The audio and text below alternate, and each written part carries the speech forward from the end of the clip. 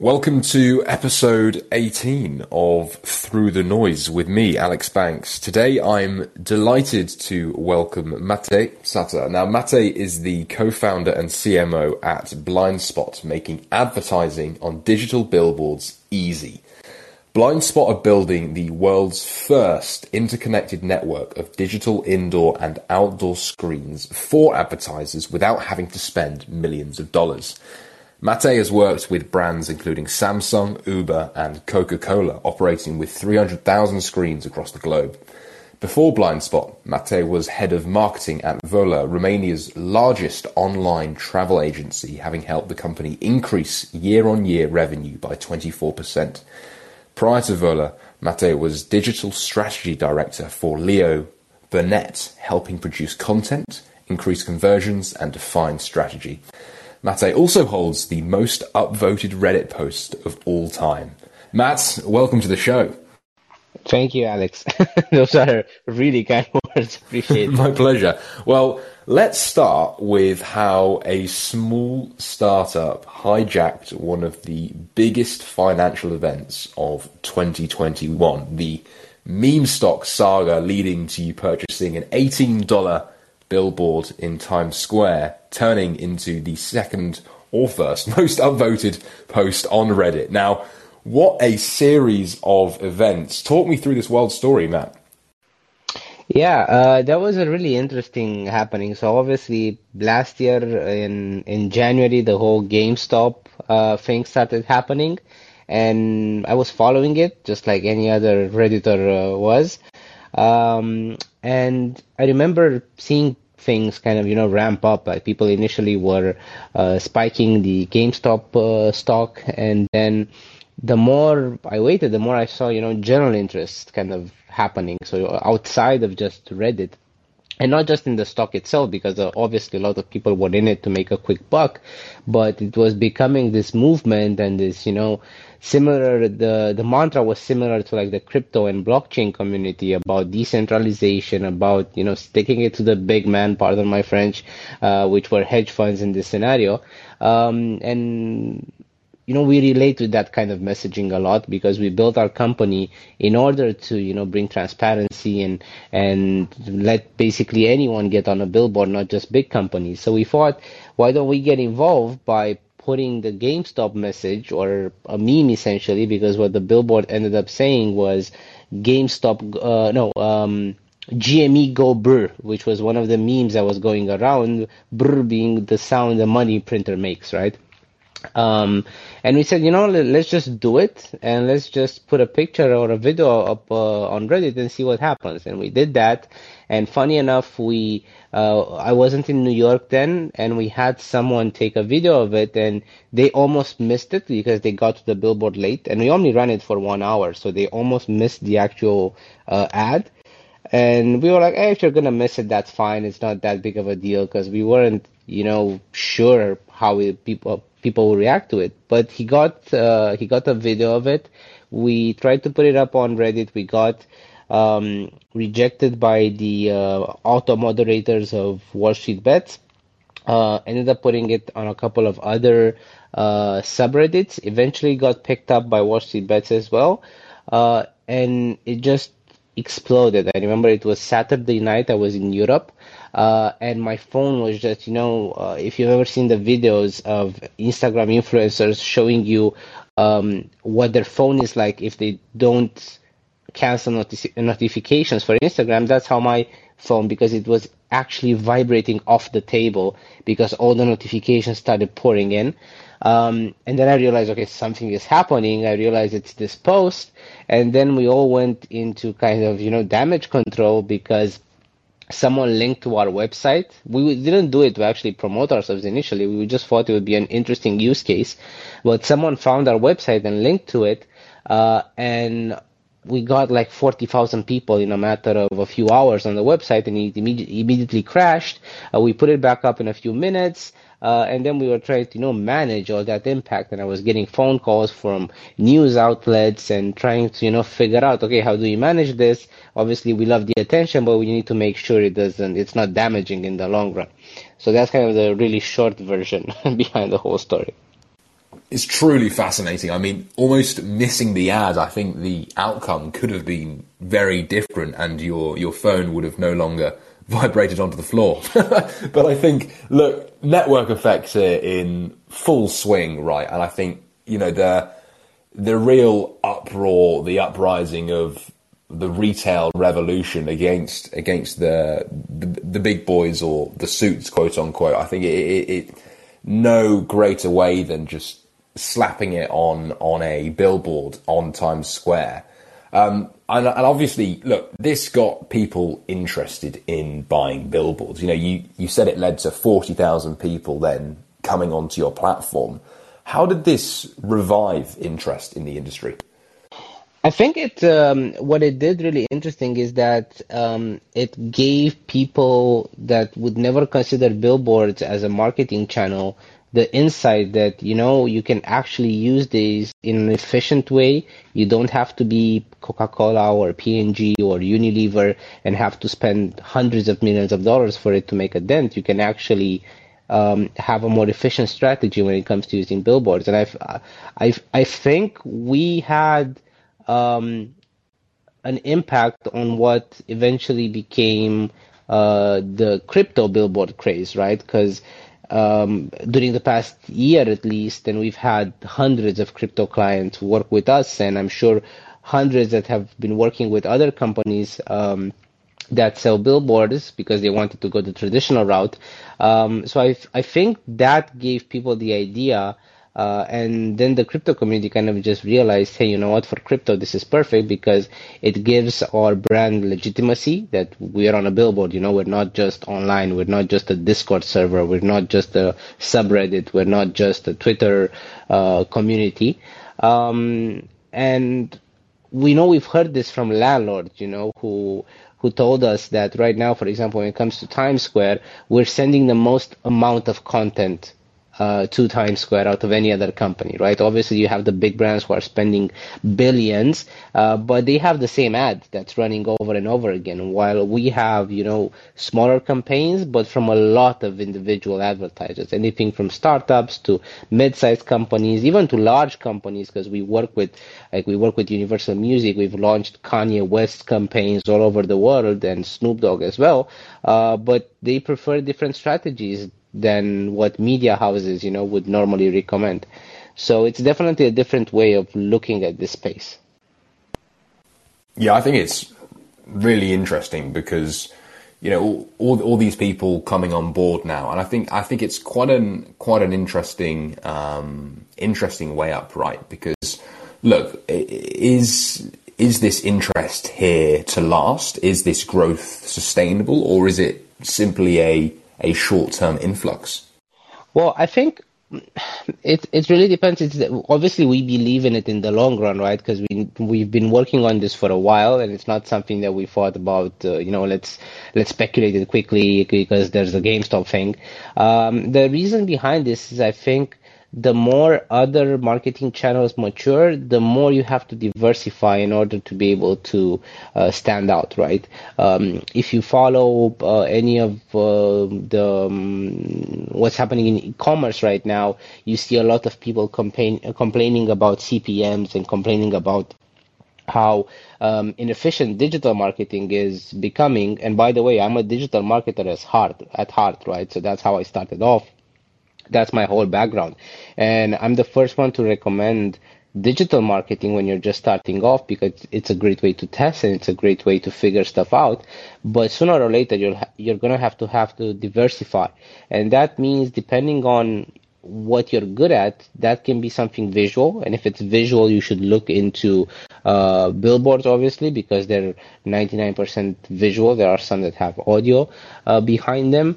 You can look at TV, but that's usually way too expensive for even for startups that have, let's say, $10 to $20 million in funding. With connected TV, interesting things are happening, so there could be something there. We work with a partner, for example, that does programmatic audio ads, meaning you can target specific regions. We've actually done campaigns where we run billboard ads and they geo-target their audio ads in the proximity of our billboards, to just to add on to the existing campaign. So the more we see new companies coming into the space, and what's interesting is that the vast majority of them are in it for more than one campaign, because I think the way you can figure out if this is a one-shot thing or if it's actually here to stay is if companies and people are coming back into it, right? Because if it was a one-time campaign and then they never do it again, then it's probably something that has a contextual opportunity, but it's not really there in the long run. But for us, at least, the majority of clients come back for multiple campaigns, and we've had relationships with them for over 4 years already. Absolutely. I think for all of our listeners out there, I'd love to fundamentally understand the basics a little bit more of digital out-of-home advertising. Talk me through the basics, Matt, and how it works and ultimately how it makes you stand out. Right, so there's different approaches to this. So digital out-of-home, simply put, means digital screens, right? That means any type of screen that is out of home and that is being used for advertising. We could talk about airport screens, we could talk about subway screens, we could talk about spectacular billboards, we can talk about street furniture, like digital screens by the sidewalks. Essentially, if it's a digital screen and it's showing ads, that's digital out of home. Now, traditionally, the only way to advertise on those is either to get in contact with the landlord or to talk to a media agency. And in all of these cases, they will normally ask for a minimum of 2 weeks when it comes to campaigns, because a lot of the work there for them to set up a campaign is manual work, right? They have to set up a contract, they have to give you an account manager, so you have to go through kind of the normal process when working with a media agency, and that means that unless you're spending a few tens of thousands of dollars, it's not really worth the hassle for them. Now, with those campaigns, it's when you're talking those kinds of budgets, it's really difficult to test things out, because digital out of home is a channel that can work extremely well, and this is true for any channel, honestly, as long as you figure out your strategy for it. If you just put your logo up there, it's not going to work, right? If you're a company that doesn't have brand awareness, and you just say your name, even us, right? Even if we would book billboards all over the world and just put blind spot on them, that would be a waste of money. But if we're able to figure out what the best message to show there is, if we're able to, and this is what we do differently, right? Because with us, you just sign up on a platform, you select the specific billboards as specific hours you want your ad to run. You can run multiple creatives, so you're able to A/B test, and you only play for what's actually being run. So if people are familiar with programmatic, so basically what Facebook and Google do, this is the same thing but for digital billboards. And we've seen the most success even for our own campaigns and for our clients is when they use digital out of home as a sort of assisted conversion medium. So that means don't think that people will immediately pull out their phones and scan your QR code or go to your website and they'll buy whatever you're selling. But think of it in the sense that the user journey is usually something like this. People maybe have not seen your brand before. They see it on a billboard, then they see it online, and they're more likely to click on your ad because they know you're a serious company. This is already your second time, kind of showing yourselves to them. Or it can be the other way around. They've seen your ads online, then they're driving through the city, they see a billboard, they actually have a need for your product. So after they stop at a cafe or at work, they're gonna go online, they're gonna search for your brand. So we've seen, for example, a great correlation between brand traffic search and billboards, because what people do is they either go directly to the website, if you have a simple website, or they Google your name or your product, which means that once you run billboards, a great way to see if they're working for you is to compare direct and search traffic compared to the previous period, right? So that's essentially what digital out of home is. In a nutshell, it's an assisted conversion medium that can work amazingly well for brand awareness, but if done correctly, can work for lower steps of the marketing funnel as well. I hope that answers your question. I can talk ages about this, so let me know if you want me to add anything. No, that was incredibly comprehensive, Matt. So thank you for that. And really, with what I love about what you're building at Blindspot, you're totally democratizing access to billboards, right? We've always seen larger incumbents dominating the space, but with what you're building now, accessing billboards without having to spend millions is truly revolutionary.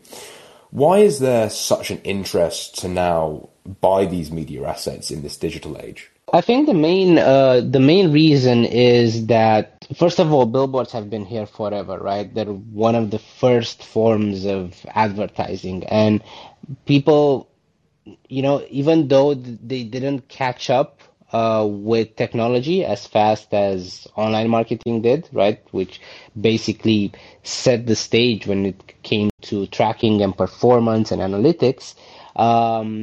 Billboards have been here for a long while, and they're kind of the established form of advertising. And I feel all of us, even if we work in advertising or not, have always been aware of billboards, and have always, a lot of people have dreamed that the definition of success for them or for their product or for their business is to be on a billboard. So it's a great way to establish that kind of milestone, and we see a lot of companies, for example, using billboards to just celebrate certain milestones, celebrate the valuation, celebrate the Series A, celebrate a certain number of employees, maybe do it as an employer branding kind of stuff, in which they show off their employees on the billboard. So it's a fascinating environment because it's so different to any other form of advertising. Maybe print would be the only other one comparable, but print advertising is very limited, and it's fallen off a cliff since journalism and press have moved essentially 99% online. So I think what the main thing behind billboards is that they've been here a long while. They've kind of stood the test of time, and because of that, people still recognize them on the street, and they still want to be or see their brand or see themselves on these billboards. I really like that overview, and I am curious, Matt. Blindspot was previously TPS Engage, but now with the same mission, same vision. What was the idea behind this transformation? Well, it's a very it's a very funny story actually. Despite being marketers, we didn't focus on our brand that much in the beginning because we realized the first thing that we have to do is actually build a product rather than focus strictly on the branding side. So what we did was we started off with TPS Engage, which is actually an acronym for the Pole Society, which was our first name. So this is kind of our third step into this. We never felt we actually figured out the naming when it came to our company. So this time around, we actually took the time and we worked with a number of branding agencies, to figure out what our identity is. So with Blindspot, we realized that we loved it so much, first of all, because it's a bit of a controversial name. An advertising company, an out-of-home company, despite being a tech company, positioning itself as Blindspot, which is usually a bad thing, right? You don't want to have blind spots. But we did this for two reasons. First of all is we feel that we're coming from an industry's blind spot, right? So we are the player and the technology solution that the digital out-of-home industry did not see coming, and they never thought about making stuff transparent and making it accessible for anyone. And second of all, we feel that a lot of our clients feel that they are in a blind spot, and we give them the opportunity to kind of shine a light on them and put them in a spotlight, which would be, I guess, the opposite of a blind spot, right? So this is the thinking behind it. And since we've done the rebranding, actually, we've seen I've gotten great feedback on it, and I feel this one is much more relatable than a traditional kind of, corporate-ish acronym-based business. I just love Blind Spot because I feel it's so human. Absolutely. It's all about that human element, and I think you've done a brilliant job in that rebrand. I'd love to hear how your early experiences at Vola and Leo Burnett helped shape your advertising strategy today, Matt. Sure. So, those were very different experiences. So I'm gonna start with Leo Burnett, and before that, actually, I worked in PR. So I kind of went through all the stages that you can go through. So what I think is interesting there is, I initially got into advertising, and I was a huge Mad Men fan, and I was like, okay, this is the best place in the world to be in, and I started working with big brands, and it was so exciting for me to be a part of that world and be able to work with brands that everybody knew, and kind of discovered what it means to do an advertising campaign, do a global advertising campaign. So I got very familiar with all the corporate slang and all the uh, steps you have to go through to actually do a campaign in an advertising agency. The pros and the cons. Pros being that you're part of that world and you make campaigns that everybody see, and the cons being that you don't always necessarily make the best campaign because you do have a client, and at the end of the day, it's their money and their budget and their brand, so you have to sometimes you bite the bullet, even if you know it's not the best decision. It's not entirely your decision, and that was kind of frustrating for me in the long run. So I slowly moved towards a role where I wanted to be able to make my own decisions, and even if it's a bad decision, and I was ready to handle the consequences. But I then wanted to see a bigger part of the marketing ecosystem, right? Because PR is a small part of marketing, advertising is a small part of marketing, and this, I guess, is a good transition to Vola, which is so Vola is an online travel agency. It's the biggest one in one of the biggest in Eastern Europe. And when I got there, I realized I didn't know as much about business and marketing as I thought I did, because advertising, especially working in an advertising agency, keeps you very isolated from the other arms and branches of marketing. You only think in advertising terms, you only think in branding terms, you only think in KPIs that are relevant to the advertising team or to the branding team, but not necessarily to the entire business unit. And I remember I think in the first week when I started at Vola, I was talking to the CEO, and he took me aside and he said, okay, I'm going to give you our P&L document, take a look through it, and we need to talk about how to, define the marketing department, the marketing spend and all that. And he sent me the P&L document, and I realized I have no idea how to read this. I've never, I knew what the P&L document was, but I realized I don't know how to actually interpret this and how to actually draw conclusions from it. So I went back and I said, look, you're probably going to want to fire me, but I'm not able to draw proper conclusions from this because I was never exposed to this part of business. But the CEO is a brilliant guy. So we sat down, and that was kind of my first induction into business and into doing marketing that actually has an impact to business, because I had to be aware of the cost of the marketing team, the cost of our marketing spend, and how that translates to our cash flow, to our business. So that was, I guess, my master class in doing business. And I'm grateful for it because 1 year later, we got funding for our startup. So I kind of I loved working at Vola, but I always compare it as one was kind of my adopted child and the other was my biological child. And it's an impossible decision to make, choosing between one or the other. But I kind of had to choose the biological one and be in a position where give it my all to my own startup and see if it works. And this happened like 4.5 years ago. So far we're doing pretty well. Again, very long answer. I can keep it shorter if you want. Let me know. No, I'm loving these stories and analogies, Matt, so definitely keep them coming. I obviously you during that process that you just mentioned there, of moving from Leo Burnett to Volo, you essentially prioritized making your own decisions. with your current position now as CMO and also co-founding where you are presently, did you want to, or at least do you want to retain this role moving on into the future, or will there be a point in time where you know you'll take a step back and go, look, it's now necessary to pass the baton over? This is actually really interesting because I went through this process recently. So obviously in the beginning, when it was just us founders, everybody was doing everything and we all had to make quick decisions in order to move the business fast enough. But now, because we've reached a certain size and because we have a way bigger team, there's about 25 of us now, because we've gained significant funding and we're doing a lot of business and things are, sustainable. I've realized that in order to keep this growth up, I do need to take a step back. And I always hated micromanagement, but I realized in the beginning of a startup, you kind of have to do it. But the more the company grows, you have to hire people that you trust.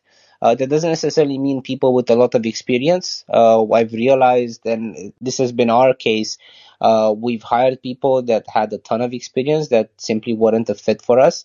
But we've also hired people who this was their first real job, and in a few months they prove that they're able to, make decisions and be responsible for their own actions. And now I'm actually in the process in which I'm trying to set up teams that are self-sustainable, that are able to make decisions, that don't require, input on every small thing, because you can't really grow if you have to be the one that decides every line of copywriting, every visual detail, every do we do this, do we do that. You should be in a position, especially if the company grows to be big enough, in which you oversee the general strategy and you have people in key roles that you talk with and they give you a quick overview of how things are going. And we're kind of at that point. What I've noticed is that if a certain element is not doing well, then I'll get more hands-on with that element. And I'm kind of in a position where I'm switching roles pretty often. So if I see that SEO is not growing as fast as it could or as we expected, I'll suddenly focus on that and I'll connect with our SEO agency and our people who handle SEO in-house and kind of take that role and see what's going on. And although I'm not an SEO expert, but I try to have an overview and see how I can help the team kind of get unstuck, right? Because something's happening there, and I try to see if I can contribute to moving it along. Same thing if we see something is happening, because for example, we treat customer service as part of the marketing department in a sense, because we know that that gets us referrals, right? So if we see that our NPS score is going down or that clients are not generally as happy with us as they used to, I'll jump into that and see, okay, what can we do? Is it a problem of simply how we were talking to them? Can a voucher fix this? Can we, what happens if we give them a voucher at the end of their campaign and say, here's $50 or $100 or $500 for you or for a friend. Thank you for doing business with us. Will that impact our bottom line? Will that keep clients happier? Will they come back for a third and fourth campaign, or will they refer us to their friends or their or other companies that they know? So I feel that in a startup, and especially in a company that changes a lot during the years, even if it's a startup or not, your role also changes. So you can never, the good thing is you're never bored. The bad thing is if you focus too much on one thing, you might miss out on a lot of other opportunities that could grow your company. I'm always fascinated by how founders acquire talent, Matt. So I really like that approach there. Moving on slightly, obviously you mentioned you raised previously. How did you approach funding for your startup, and when did you know it was the right time to raise? Right. So our first contact with this was with Techstars, because that's when we kind of moved from transformed what was TPS Engage now and is Blind Spot now, or what was TPS Engage back then and is Blind Spot now, was when we got our first funding from Techstars, and we went into their program. This was in Dubai back in 2018. So what happened was that part of funding, we needed it because we were building something entirely new, and we had to do that. We had to do that in order to have the funding in order to have time to build the product, because the product was entirely new, and we had to have a very long ramp in order to build up for it. So what happened was that was our first moment of funding. After that, we actually talked to a lot of VCs, but we realized VCs were not really familiar with our space. You don't see a lot of venture capital in advertising. You do see a couple of VC funds that focus mostly on online marketing, but none of them actually knew the out-of-home space. Or if they knew it, they weren't really interested in exploring it. So we focused. We got a couple of angels to keep us going after Techstars, and a few years in, when things were going well, we started talking with VC firms that were really interesting because we were doing a lot of revenue, and they liked the numbers. They didn't understand the business, but they liked the numbers. So we then realized we don't really want that kind of money because it's not, for us, it's not smart money. For a different type of company, it is definitely, but for us, it wasn't smart money because they didn't really understand the space. And the only thing that they could do for us was maybe refer clients. But you can get other ways to get clients rather than giving a part of your company up, right? So we had a very different approach when it came to fundraising. We only focused on raising money when we actually needed it, rather than going for a hyperinflated valuation and trying to raise as much as possible as fast as possible, because we felt that's not a game we can really win, because we're not in a space that is very hyped up, right? So if we were in AI, biotech, fintech, or crypto, probably that would have been a good strategy. But for us, it wasn't really.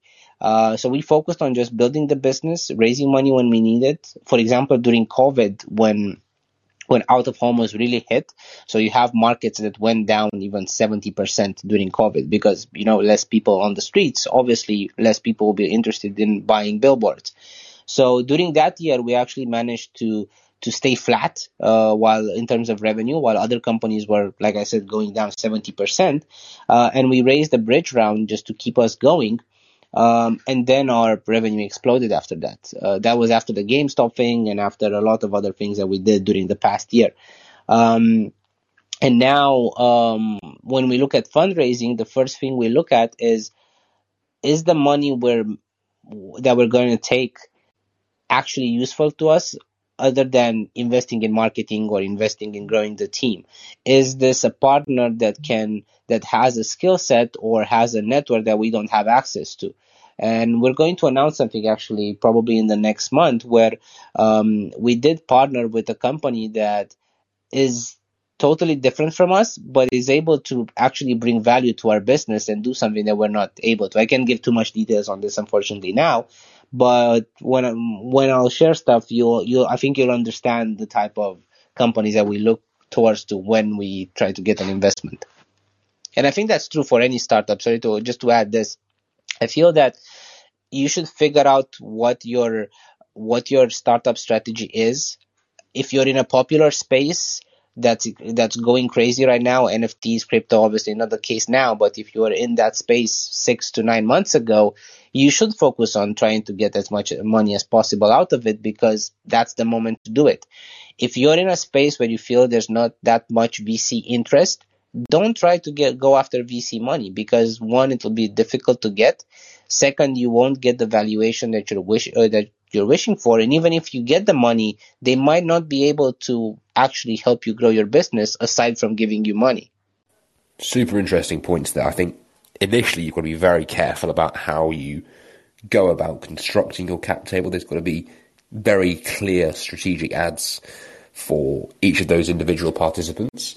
And also with your idea of, look, striking when the iron's hot, right? When an industry comes into play, if it is cyclical and sees, massive upticks in demand, that's when you've got to press the advantage. That's when you've got to go all in. That isn't when you sit back, Matt, and go, look, it's time to put our feet up and see the revenue come in. That's when you've got to be, devising new strategies and going all in to really make the most of that change. So I can definitely get behind that.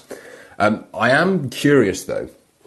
You've had clients with the likes of Snoop Dogg, Kanye West, Chance the Rapper, TikTok, Netflix, the list does go on. What's your process in landing the next top tier client, Matt? Well, I feel we have a strategy that's very different from other companies in the space. That the traditional process here for other companies and for us as well, but honestly, it didn't work that well, is the traditional sales approach, right? This is anything from trying to get contacts from your existing clients to LinkedIn marketing or email blasting, and then nurturing the lead, then slowly getting them on a call, and then, trying to build from there. That didn't work for us. I think we didn't have the personality for it, because what I always appreciate is companies that don't try to get you on a sales call. If it's something complex, sure, you have to get on a sales call and go through the process. But if people already know what they want, they just want the tool. And that's what we try to focus on. And when it comes to big clients, it's mostly referral. The way we got Snoop Dogg actually is fascinating. This was also, I guess, guerrilla marketing. What we did was last year, I think it was in March or April, cannabis got legalized in New York.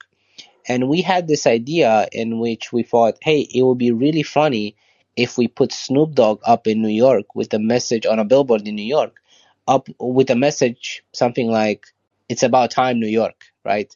And this was funny for a lot of reasons, because there's the West Coast, East Coast beef, because Snoop Dogg is obviously known for his insane consumption of weed. So there were a lot of reasons there. So we had this idea. We did a mock-up on a billboard, and then we were like, okay, how do we get in touch with Snoop Dogg? We tried to, we DM'd him, we reached out to people kind of in his network, but nobody responded. And the way we got to them is hilarious. I set up a IMDb Pro account and started looking at movies in which he starred and looking at who managed him, his producer and his manager. And we eventually found a couple of emails from people who work at Def Jam. So we sent them an email. I think the email was like 50 words long. That was it. It was like, hey, this is my name. This is my company. We do billboards. We want to do this for Snoop. Here's a picture of what we want to do. It's on us. Yes or no. Thanks. And they responded within 40 minutes saying, this is brilliant. Let's do it. Make sure you send us a picture of it. We put it up. We send them a video, a picture, everything. Snoop posted it on Instagram. We then followed up. Do you want to get on a call? This only cost us this much. Let me explain how we do it. You guys are going to love it, blah, blah, blah. They were super into it. We got on a call. We explained everything. And then we started working on their campaigns. We launched I think in a couple of weeks later, we launched his 420 album. Then we launched another one, then another one. Then they connected us to other artists and other people in the entertainment industry, and that's how eventually we got Kanye as well. And from that, we got other people. So it's a network effect once you're able to get in that space and you're able to do a good job, right?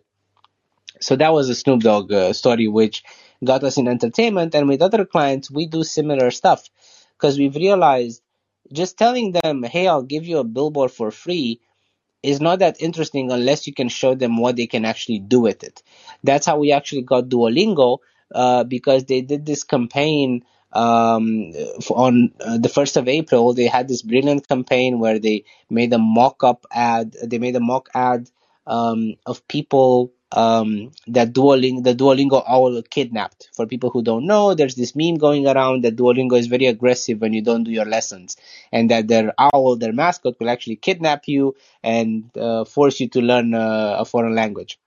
So they did a very funny ad regarding that, and we loved the ad, and we just reached out. We found some contacts online. Again, these are not people that we know, which I think we're really good at reaching out to people that we don't know and getting them interested. And we're like, we love what you guys are doing. How about we do this? And we actually gave them a proposal of exactly what to do. Although we're not a creative agency, and this is not what we sell. We don't sell creative, but sometimes you have to show the product in its actual form in order to inspire people and give them a use case. And they loved it. We did it on the same day, and then we started working together. So yeah, that's kind of our approach to it. Two great stories there, Matt. I mean, I love the ingenuity behind setting up that IMDb account, finding the manager and sending that email, but specifically with that email, being very clear about your deliverables and your value add and keeping it deliberate, not being too wordy. You mentioned it was a very, very short piece and ultimately stuff that gets seen. Being exceptionally clear about where you can bring that value and in turn lead to those exceptional network effects that you mentioned. So yeah, super, super cool. I'm fascinated to hear your view, Matt. Where do you see billboards in 10 years' time? Well, it depends if we're going to be living in the real world or the metaverse, right? So I think I love it. I think we'll still be here. We'll still be here, although maybe we'll use VR a bit more. There are a couple of interesting. I definitely feel that more transparency and more openness is going to happen in the industry. So you'll be able to book a billboard in minutes. Everything will be transparent. Obviously, you'll have agencies who spend a lot of money who have preferred rates, but everything else hopefully will be out in the open. I do think we're going to have some interesting use cases. I don't know if it's going to be 10 years, but let's say 15, because I have a theory I really believe in, so I just want to throw it out there. So maybe in the next 15 years, if AR is going to become a thing, and I was a firm believer back in the day in Google Glasses, if you remember that. Didn't catch on, obviously. But I think what will happen if we do find a product that gains commercial success, like glasses that have an AR component to them, then billboards can become something entirely different. Because imagine you can have your own custom billboard experience, right? So if you're a gamer, you will walk on the street and you'll only see billboards for gaming companies or for games or for related products. If you're into fashion, you'll only see the latest products from the brands you love. So it's going to be really interesting to see how AR gets involved in that. Because with VR and metaverse, it's pretty obvious. If presuming we're going to live in a Second Life kind of game, then you're just going to have billboards that are digitally bought. So that will be a replica of the billboards we see today. But I feel the most fascinating use case is with augmented reality, not with virtual reality.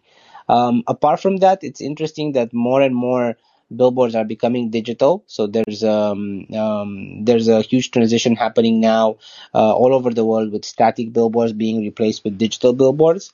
I think this is going to, at some point, it's going to stop, and at some point, you're going to have a very clear ecosystem of digital billboards, and they're only going to be in certain places, because you do have to control kind of how many you place, for a lot of reasons. First of all, because the urban aspect can get cluttered, right? If every place would look like Times Square, we would all go crazy. Times Square is great because it's one place, right? You don't have it anywhere else. So I know a lot of cities are kind of managing how many billboards you can put up, and digital is a great solution for this, because you can get more out of a billboard without having to fill out as much space as you do with static. Obviously, energy consumption is another concern, but the new billboards are extremely effective when it comes to that. So I just feel we'll have a more transparent industry. maybe with some augmented reality connected to it. Very well defined in terms of what you can do and what you can do. And I hope that we're still gonna be here and that it'll be as easy to get on a billboard as it is to, run a Facebook ad or a Google search ad. Your point there, I think the scarcity of Times Square being what it is, it brings a lot of perceived value and in turn leading to credibility building activities when you do see, especially an underdog on one of these boards, right?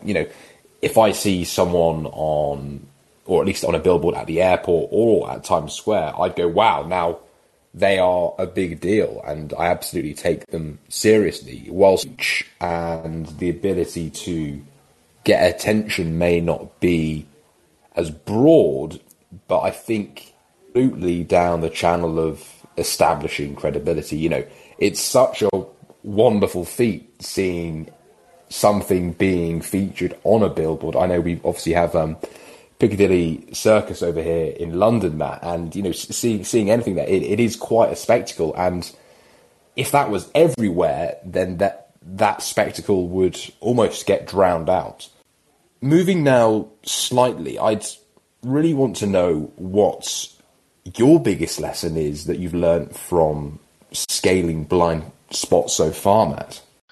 Oh, that's it's hard. It's hard to pick one because I feel the entire team has learned so much during this process. I just want to add on something you said in terms of the perceived value, because definitely the scarcity of it is one thing. The second is the fact that this is happening in real life, right? It's not on a computer screen or a mobile screen, and even if, let's say, 10 years from now, everybody knows that everybody can get on a billboard.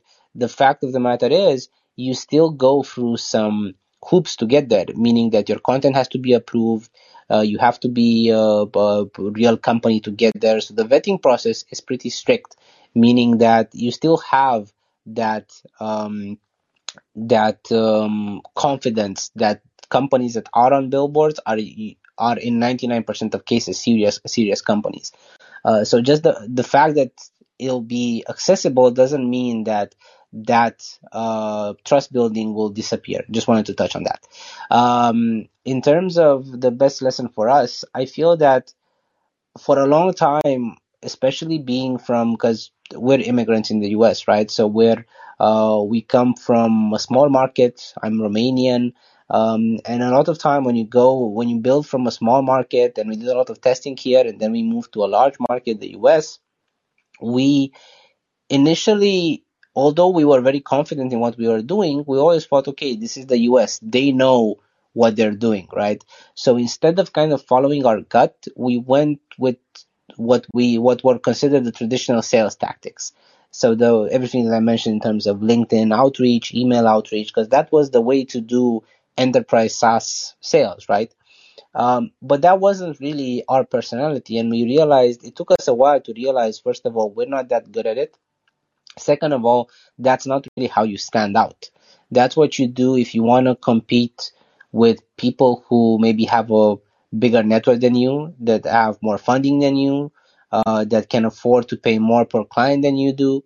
So we kind of try to beat them at their own game, which is never a good idea. Because if you're an underdog, don't play the same game. Try to play to your strengths. And that's what I realized, is that we do have a lot of strengths, and we just need to be confident in them and be fair of, okay, we're good at this, we're not good at this. If we need to do something we're not good at, we're going to get help. We're not going to try to do it ourselves. We're going to focus on doing the things that we are exceptional at, because that's where we see the best results and the best impact. That's, I think, an important lesson for us, at least. No, impact is everything. So, yeah, I really, really like that, Matt. Take us out of advertising for a second. If you weren't working on Blind Spot, what would you be working on? That's a tough one. I've done a lot of. I love consumer products. I realized, and I love to do stuff that is consumer related. Like, for example, I think the next possibly when I move on from blind spot, whenever that will be, if that will be, I think the next thing that I want to do is something in the gaming industry. Not entirely sure what. It can be anything from a content production company to maybe a game someday. Who knows? But I just love stuff that gets people excited. As a joke, a few years back, I bought a domain that's called thekingoftheinternet.com. And with a couple of friends, we set up a website where if you go to thekingoftheinternet.com now, for example, you see that it works kind of as a royal painting. You have someone there, and that person is the king of the internet. And we built this mechanism in which anyone can become the king of the internet as long as they pay $1 more than what the previous person has paid. So we started off at $1, and in order to, dethrone that person, you would have to pay $2. And it kept going like that. So that was such a fun project for me, and it actually we reset it now, but at some point it got a bit of traction on Twitter, and we ended up making like I think $600 or $700 in a day, just because people started outbidding each other for the hell of it. There was this like very small VC war that happened with a couple of LPs that were fighting to become the king of the internet as a meme. So I love that kind of stuff. I love stuff that gets people excited, and I think that's why I like the billboard space as well, because I see the excitement that people get when they see their face or their or their company on the billboard. So anything that can get people to jump out of their chair or talk about it with their friends, that's the kind of stuff that gets me excited.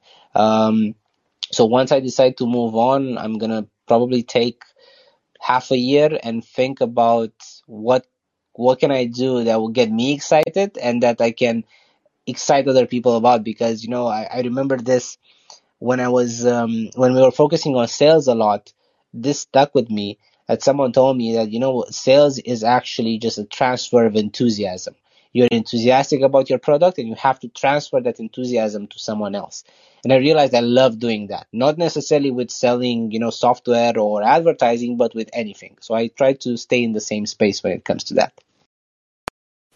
No, fascinating, Matei. Really, really fascinating. Now, to wrap up the main body of this podcast, what does your perfect day look like? Right now, I try to. It's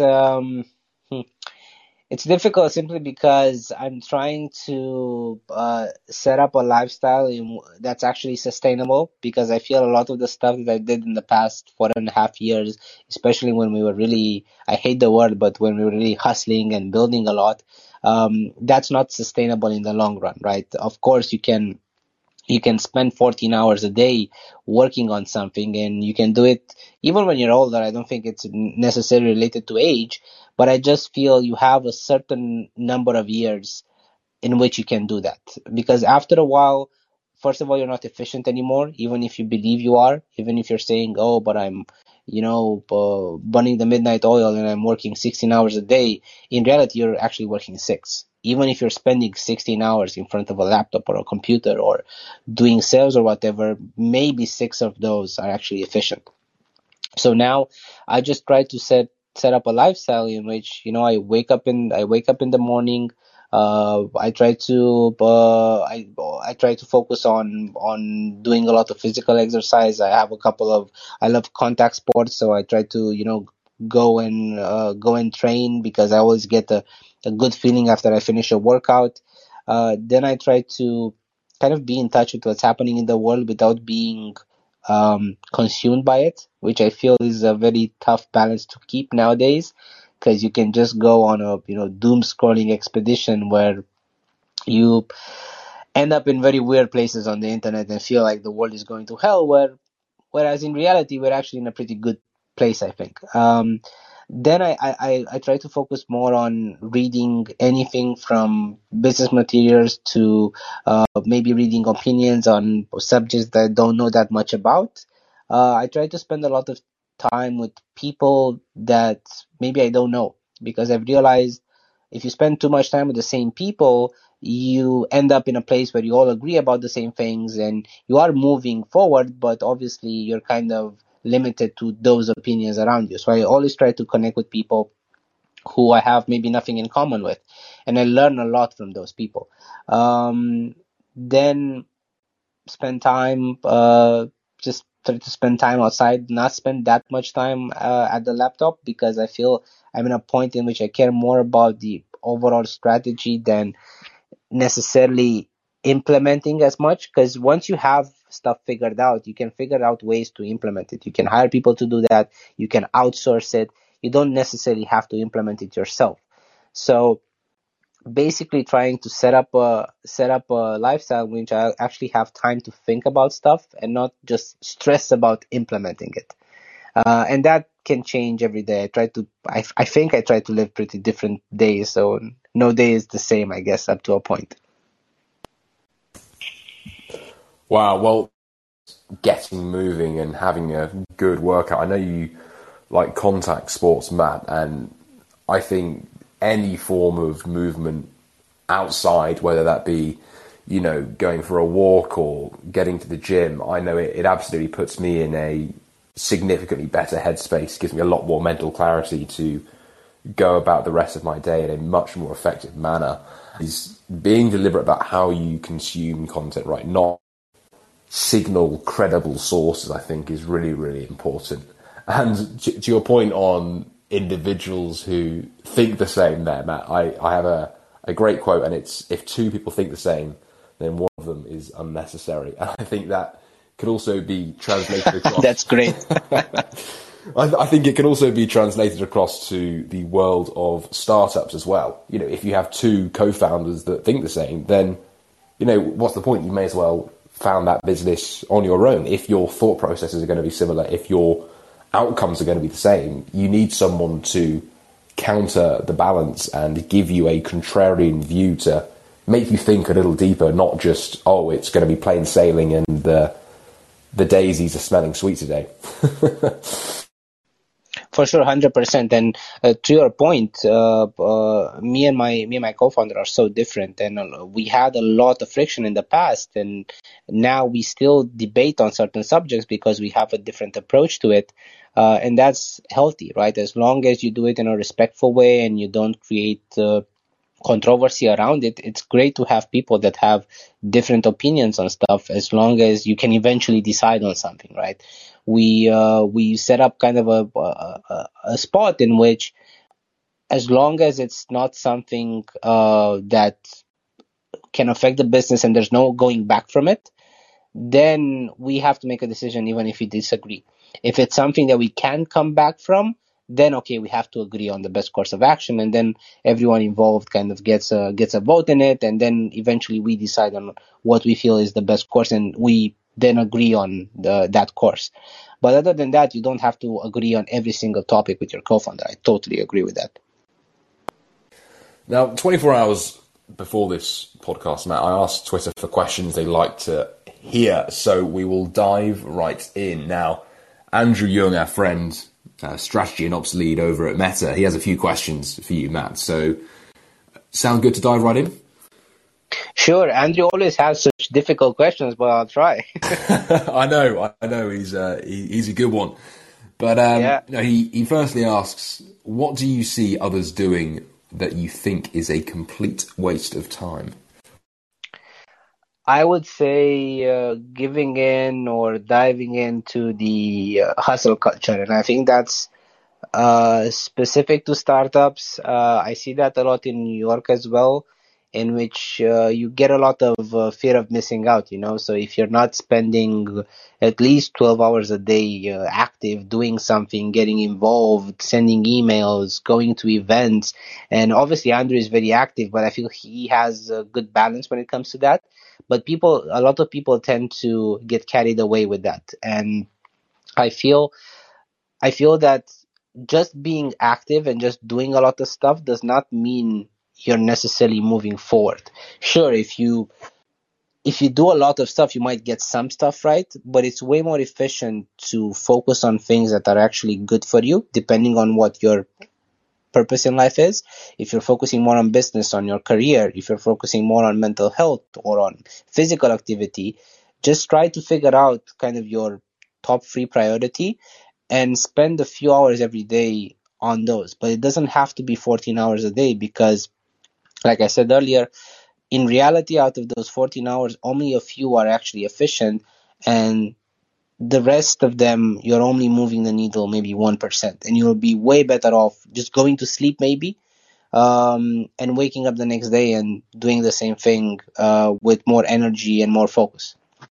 Very cool. I think we often see it a lot, individuals pandering to hustle culture, when actually, look, go and get a good night's sleep. You'll be much more effective the following day rather than, working ridiculous hours each day and then ultimately leading to burnout. So you definitely have to prioritize rest and make sure that you are good to go for the following day. I think that's so important, something that I quickly fell short to early on in my career, and am now definitely taking a little bit more time to prioritize that rest level so that my output can be incredibly efficient. You mentioned on doing a lot of work but not really moving the needle versus going all in on those top 3 priorities and actually ignoring the noise. So super important there, Matt.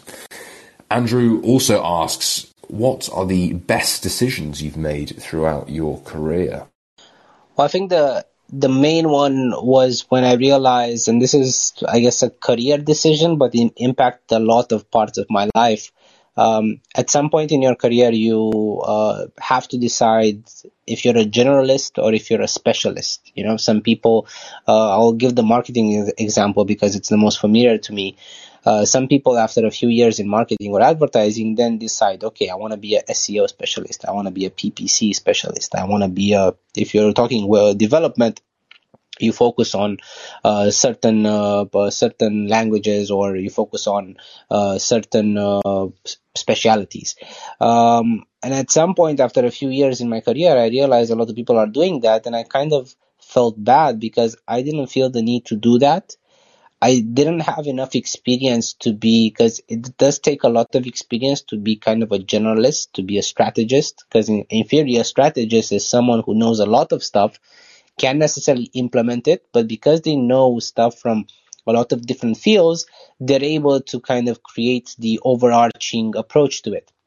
So I decided at that point that I'm not going to become a specialist, so I focused a lot more on strategy and on learning as much as possible from different fields of marketing in my case, but I think this applies to everything. And that was a good decision for me simply because it reflected my personality. And it's one of the few times where I didn't go against myself, because I've always had this kind of internal war where the war between what I want to do and what I feel is right, and they don't necessarily always coincide. But in this scenario, I realized, and there's this great book, I need to remember, it's about generalists. It was really popular at some point. I'll look it up in a minute and tell you the name. I don't remember the exact name. Maybe we can put it in the show notes or something. That talks about this, how important it is to understand different fields, even if if you're not a specialist in them, because it gives you a great overview of how the world actually works. So I think that's one of my best decisions, going with the journalist approach, because I felt that reflected my personality. What is your favorite life hack, Matt? Life hack, that's so complicated. I think one of the most important life hacks for me, and this might sound stupid, but it's really important to know how to summarize things. And in a lot of cases, people tend to over explain, and I know I can go on rants as well, so I'm the first to admit that, as you have seen and other people have seen in this podcast. But I feel it's important then, when you have to, you need to be able to explain a certain topic, what you do or what you want from someone, in a few words, in a tweet, if you will. And that has helped me so much in my life, because not a lot of people are able to get to the core of something in an efficient way, in a respectful way, in a way that will, help the other person understand what you need from them and what their benefit is to that. And I think the best example is the one I mentioned earlier, the Snoop Dogg scenario, right? If I would have written a very well thought but long email to his team, they probably would have skipped it, because in their case, they need to move fast. That's the personality there. They do a lot of stuff. It's the entertainment industry. Everything has to happen overnight or over the next hour. So I was kind of mindful of that, and I tried to summarize as much as possible what we want and what we do. And that's the reason I think that worked in our case. Not just because we put them up on a billboard, because they were getting billboards from their sponsors and partners anyway. But the core of it was that we were able to, express what we wanted in 50 words or less. So I think once you get the hang of that, and once you're able to do that, that changes your life so much. And people sometimes will be shocked about how little I will talk about the subject, simply because I feel if you're able to talk a little, if you're able to get to the core of a subject, but in just a few words or a few phrases, that means you really understand the subject. If you have to talk for hours to explain a simple point, that means you don't really understand that topic. So I guess this would be it, although this was a long answer. This does not prove my point, but I feel summarizing stuff is really important in terms of going ahead in life. No, I love that. And do you know what? I think that's got to be one of the best answers. Being good at summarizing things, being good at summarization. I know Mark Twain has an excellent quote saying, "I didn't have time to write you a short letter, so I wrote you a long one instead." And it's so true. It's very easy to just blurt out an answer and keep on going and going and going. But actually, it's incredibly difficult to cut through the noise, give you that signal, and then move on. Not waffling on and adding all the frills, instead cutting the fat and ultimately getting to the point is super important. So yeah, really like that one, Matt. Now, I have a tradition on this podcast where at the end of the show, each guest answers a question that was left by the previous guest. So last week we had Kyle Harrison, partner at the VC firm Contrary, on, and their question is, if you could send a letter to your 20-year-old self with only one sentence or piece of information, what would you say? Well, apart from the obvious, buy Bitcoin or Apple stock, which I think a lot of people would say. So I'll just skip the obvious financial advice, right, that you could throw out there. You know what I would put there? I think I would put something like live abroad, simply because it took me a while to build up the courage to leave my comfort zone and start living in different countries. So I lived for a while in Dubai. I lived for a while in Seoul in South Korea. Been living in New York, moving to Miami this year, and I feel that changed me a lot, and that changed me in a very positive way. Like, I'm in a much happier place with myself. I feel I got a lot more focus out of it. I feel I understand the world better. So I wish I would have started doing that a bit earlier. Although there's always a right time for it. So maybe if I started too early, it would have been a bit overwhelming.